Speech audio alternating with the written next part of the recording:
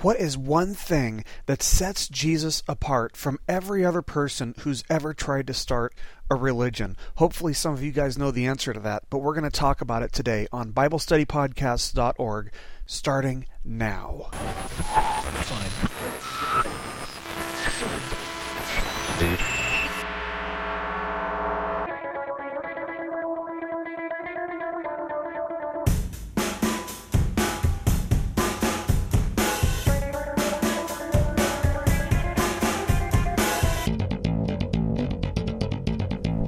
Hello, everybody, and welcome once again to BibleStudyPodcasts.org. Today is Wednesday, September the 3rd of 2008, and I'm your host, Toby Logsdon, and welcome to our 12th lesson on the Essentials. And basically the purpose of this series that we're doing is to define the things that Christianity believes, define the doctrines that make Christianity the religion that it is. And of course, if this is your first time joining us, welcome. We are so blessed to have you here with us. We hope you enjoy this lesson, and we hope you take the time to listen to some of the lessons that have led up to this lesson as well, in order that you can get a feel for the context for where we are. So anyway, God bless you guys. I hope you guys are having a fantastic week. It's been a super busy week for me. I'm working on this Daniel paper, and this is something that I'm going to make available to you guys because, a few months back we did a series on the end times, and basically the point was to refute preterism. And man, let me tell you, you can refute preterism just with the book of Daniel. Man, do they ever have to jump through some hoops to get to their position in the book of Daniel. But, it's something else. But I'm writing, these papers about it, so that stuff will be made available to you guys when I get done with it. That'll hopefully be in the next couple of weeks, since it's coming due in a couple of weeks. But anyway, so that's what's been keeping me busy. And we've had a couple house showings lately. We had one actually today. That's why this is going up a little bit late, because it was actually scheduled. The showing was scheduled during the time that I usually record, and we have one tomorrow that's already scheduled too. So if you guys could keep us in prayer about that, man, you know how frustrated I am, I think, because I bring this to you guys like every week, but it's really just it's so heavy on my heart to get out to Arkansas as soon as we can, but I mean, obviously with the Lord's timing, but to get out there and join Brian and his family to get this church started. And of course, we're going to be called Mosaic Church of Northwest Arkansas. So anyway, man, I'm just chomping at the bit to get out there, but Lord, whenever you'd have me go, I'm ready. But anyway, let's go ahead and get started with a word of prayer today. Father, it's so awesome to open up your word and learn more about you. Lord, we thank you so much for this study. We thank you for being the author of our faith. So, Lord, we just ask that you will draw us closer to you today, that you'll give us a better understanding of you. So, Lord, we just commit ourselves to that end today.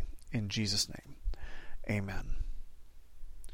Well, in the past couple of lessons, we've talked about the necessity of God's grace, which we receive by faith. That's basically what we've covered in the last two lessons, for those of you who might not have caught the last two lessons. Without faith, there is no grace, and without grace, there is no salvation. Now, how many of you know what the difference between Christianity and every other religion in the world is, or one of the biggest differences between Christianity and every other world religion? Well, one of the biggest differences is that the historic leaders and teachers who started all these other religions around the world, whether it be Islam or Taoism or Confucianism, they're all buried in the ground. They have all ended their lives the same way, by meeting death, by dying. But the Bible tells us that Jesus, while he did die on the cross, he rose again. He was resurrected. He thereby defeated the power of death, and by doing so, he proved our justification. But where is Jesus now? Is he buried in the ground with everyone else throughout history who, has ever started a revolutionary religion or a movement? Well, this is something that the Bible actually answers in very plain, clear language. Jesus spent 40 days with the disciples, or with the apostles, after his resurrection. This is what we read in the first few verses in the book of Acts. But after those 40 days, Jesus ascended into heaven. Now, this might not seem like a very important issue or a very central issue, but we're actually going to see that it's a critical issue, and it's necessary for our salvation. So let's talk about what the Bible teaches about the bodily ascension of Jesus. That is, he ascended in his physical body. So let's talk about that. First of all, John writes in Revelation 12:10, quote, "Then I heard a loud voice in heaven saying, Now the salvation and the power and the kingdom of our God and the authority of his Christ have come, for the accuser of our brethren has been thrown down, he who accuses them before our God day and night." End quote. So what we learn here is that right now, as I'm speaking, as you're listening, as we're having this lesson, the accuser of man is standing before God, accusing us of our sins. Now, who is this accuser? It's Lucifer, or Satan, or the devil, whatever you want to call him. He's also known, by the name the accuser of man. So you might picture the scene described here as a courtroom, and Satan would be the prosecuting attorney, pointing out everything that we have ever done wrong, and he's doing that day and night. Well, God is the judge before whom the case is being presented, but the Apostle Paul assures us that, quote, "If anyone sins, we have an advocate with the Father, Jesus Christ the righteous." That's from 1 John chapter 2, verse 1. Now, the word advocate here, the Greek word advocate, is translated from a Greek word which actually refers to a legal defense. So this is actually meant in a legal sense. Jesus is, in essence, our defense attorney who demonstrates before the judge, before the Father, that our sins have already been paid for by his blood. We read in Hebrews chapter 10, verses 12 through 14, "But he," that is Jesus, "having offered one sacrifice for sins for all time, sat down at the right hand of God, waiting from that time onward until his enemies be made a footstool for his feet. For by one offering he has perfected for all time those who are sanctified." End quote. So our sins have been paid for by the blood of Jesus once and for all, and Jesus sits at the right hand of God the Father. And this is exactly where Jesus told his followers that he was going. He told them several times in his ministry. In John chapter 14, verses 2 and 3, we read Jesus telling his disciples, "In my Father's house are many dwelling places. If it were not so, I would have told you. For I go to prepare a place for you. If I go and prepare a place for you, I will come again and receive you to myself, that where I am, there you may be also." So if Jesus had not ascended bodily, physically, to heaven, he wouldn't be there preparing the eternal home for us that he had promised. Now, on the night that Judas betrayed Jesus, Jesus told his disciples, "I tell you the truth, it is to your advantage that I go away. For if I do not go away, the Helper will not come to you. But if I depart, I will send him to you."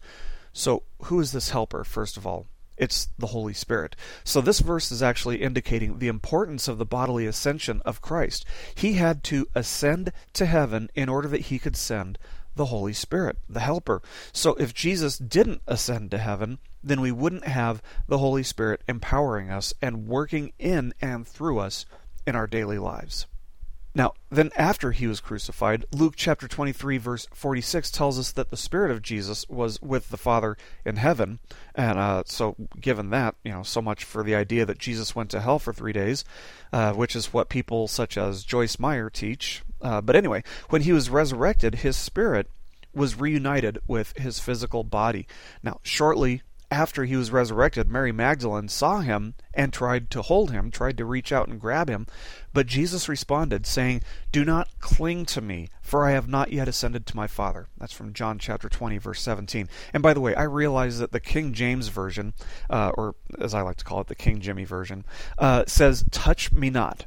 But this is really a gross mistranslation. Jesus encouraged people to touch him if they didn't believe that he had really been raised again. If they didn't believe that that was him that they were seeing, he'd say, "Touch me." So he wasn't saying, "Don't touch me." He's saying here, "Don't cling to me." Now, many have interpreted Jesus saying, "Touch me not," to mean that Mary couldn't touch him, like he was a spirit or something, but this is obviously not the case. The word cling or adhere would be a much more accurate translation of the Greek word there for John chapter 20, verse 17. So anyway, then Luke tells us exactly what happened. In Acts chapter 1, verses 9 through 11, we read, "And after he had said these things, he was lifted up while they were looking on, and a cloud received him out of their sight. And as they were gazing intently into the sky while he was going, behold, 2 men in white clothing stood beside them. They also said, 'Men of Galilee, why do you stand looking into the sky? This Jesus, who has been taken up from you into heaven, will come in just the same way as you have watched him go into heaven.'" Now, the significance of this is that Jesus will reign on earth from Jerusalem someday in accordance with the covenant that he had with David. So Jesus had to ascend to heaven, where he would be seated at the right hand of God the Father in order that he could send the Holy Spirit. But why did Jesus have to send the Holy Spirit? Now we find the answer to that actually in Ephesians chapter 4, starting with verse 8, where we read, "Therefore it says, when he ascended on high, he led captive a host of captives, and he gave gifts to men." And then we read in verses 11 and 12 what those gifts are. "And he gave some as apostles, and some as prophets, and some as evangelists, and some as pastors and teachers, for the equipping of the saints, for the work of service, to the building up of the body of Christ." So therefore these spiritual gifts, which are bestowed to believers by the Holy Spirit as a result of Christ's bodily ascension, are used to bless believers and to instruct believers and to help believers overcome the power of evil and temptation and sin in our lives, which is that's all part of the lifelong process of sanctification. So the ascension of Christ, the bodily ascension of Christ, is necessary for our sanctification. So the fact that Jesus ascended to heaven, where he sits at the right hand of the Father, demonstrates that God accepted his death as payment for our sins. And further, by his bodily ascension, Jesus was able to carry out his promise to send the Holy Spirit to strengthen and to instruct us in our sanctification. Now, as with all the doctrines which are essential to Christianity, which we've already covered in this series, it really comes as no surprise that several groups deny the bodily ascension of Christ. Now, as we saw in our discussion of the bodily resurrection of Christ a few weeks ago, even some of our own, even these evangelical scholars, deny the bodily resurrection of Christ. So then it comes as no surprise that those same scholars deny the bodily ascension of Christ into heaven.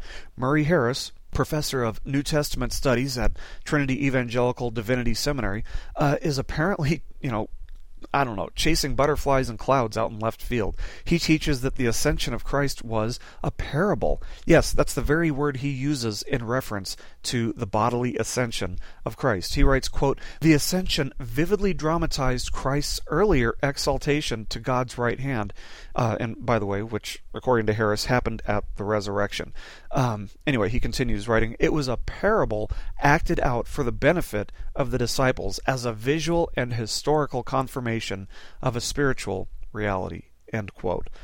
Man, out in left field, I tell you. Anyway, George Ladd, professor of New Testament exegesis and theology at Fuller Theological Seminary at one point, he was another scholar who denied the bodily resurrection of Christ, and so again, it's no surprise that he too is out in left field with Professor Murray Harris about the bodily ascension of Christ. They both deny it.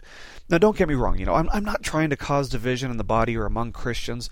I'm not trying to insult any Christians. To the contrary, part of what we've been seeing as we go through this study is that we do have unity in our beliefs. The body is united in our beliefs. These are all things that are essential doctrines to Christianity. But anyone who denies these essential doctrines should really be questioning whether they understand what they believe and why it's necessary to believe these things. Anyway, moving on. Not surprisingly, there are several schools of thought within the New Age movement which also deny the bodily ascension of Christ. Similar to Murray Harris, many New Agers believe that it was basically a parable where Jesus ascended spiritually to this higher level of consciousness, and so according to New Age thought, our goal should be to reach this higher level of consciousness, just like Jesus did.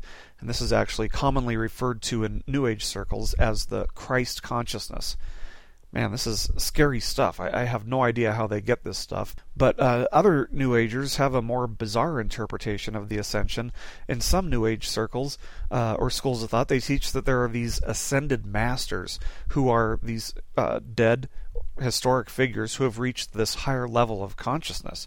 And so the New Agers believe that, if you use mediums and channeling, you can communicate with these so-called ascended masters who live in Tibet, according to some New Agers, or on the planet Venus, according to other New Agers. But obviously, the New Age interpretation of the Ascension of Christ is not the same story taught in the Bible.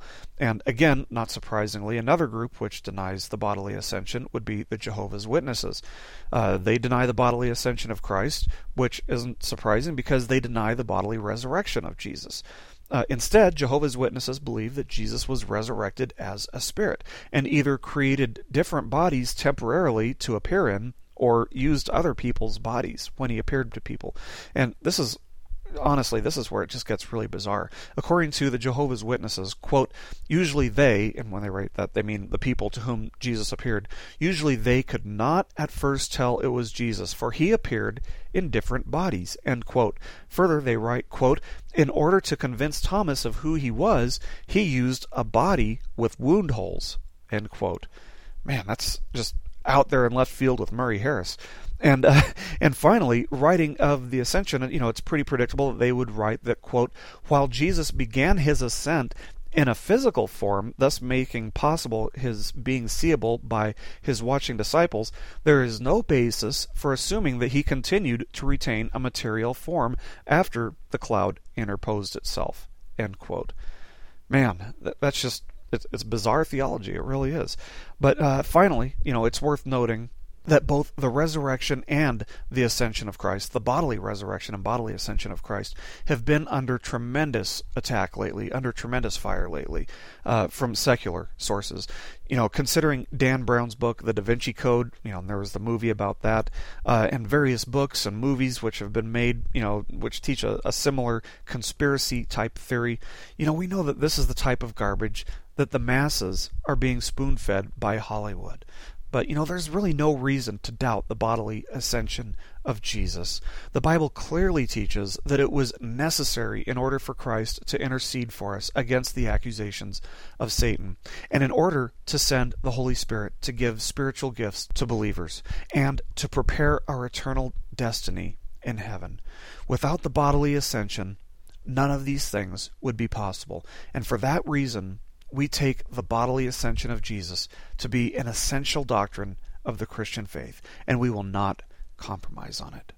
So anyway, God bless you guys, and thank you so much for joining us today. I want to remind you that this study is being based on the book Conviction Without Compromise, which was written by Dr. Norman Geisler and Dr. Ron Rhodes. This is number 1 on our recommended reading list on BibleStudyPodcast.org. And by the way, just this past week, Dr. Geisler has officially completely retired. He has completely broken away and disassociated himself with my seminary, and it's been kind of sad for me in a way. But I am so thankful to have had the chance to study under him. I actually only have 2 classes left, and he wasn't going to be teaching either of those classes. So the classes in philosophy and in apologetics that he once taught at Southern Evangelical Seminary, I got to take all those classes with him. So, he will probably never, ever hear this lesson, not until he gets into heaven at least, maybe. But, man, Dr. Geisler, you will be missed. But anyway, God bless you guys. Thank you so much for listening today, and I'll see you next time on BibleStudyPodcast.org. Keep growing closer to Jesus.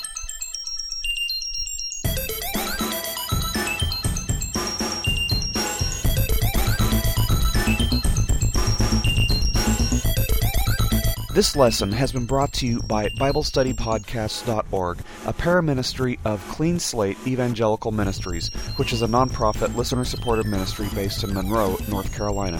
While our desire is that your primary giving be done with your local church, if the Lord is leading you to support our ministry, we do depend on your support to keep our ministry going and growing.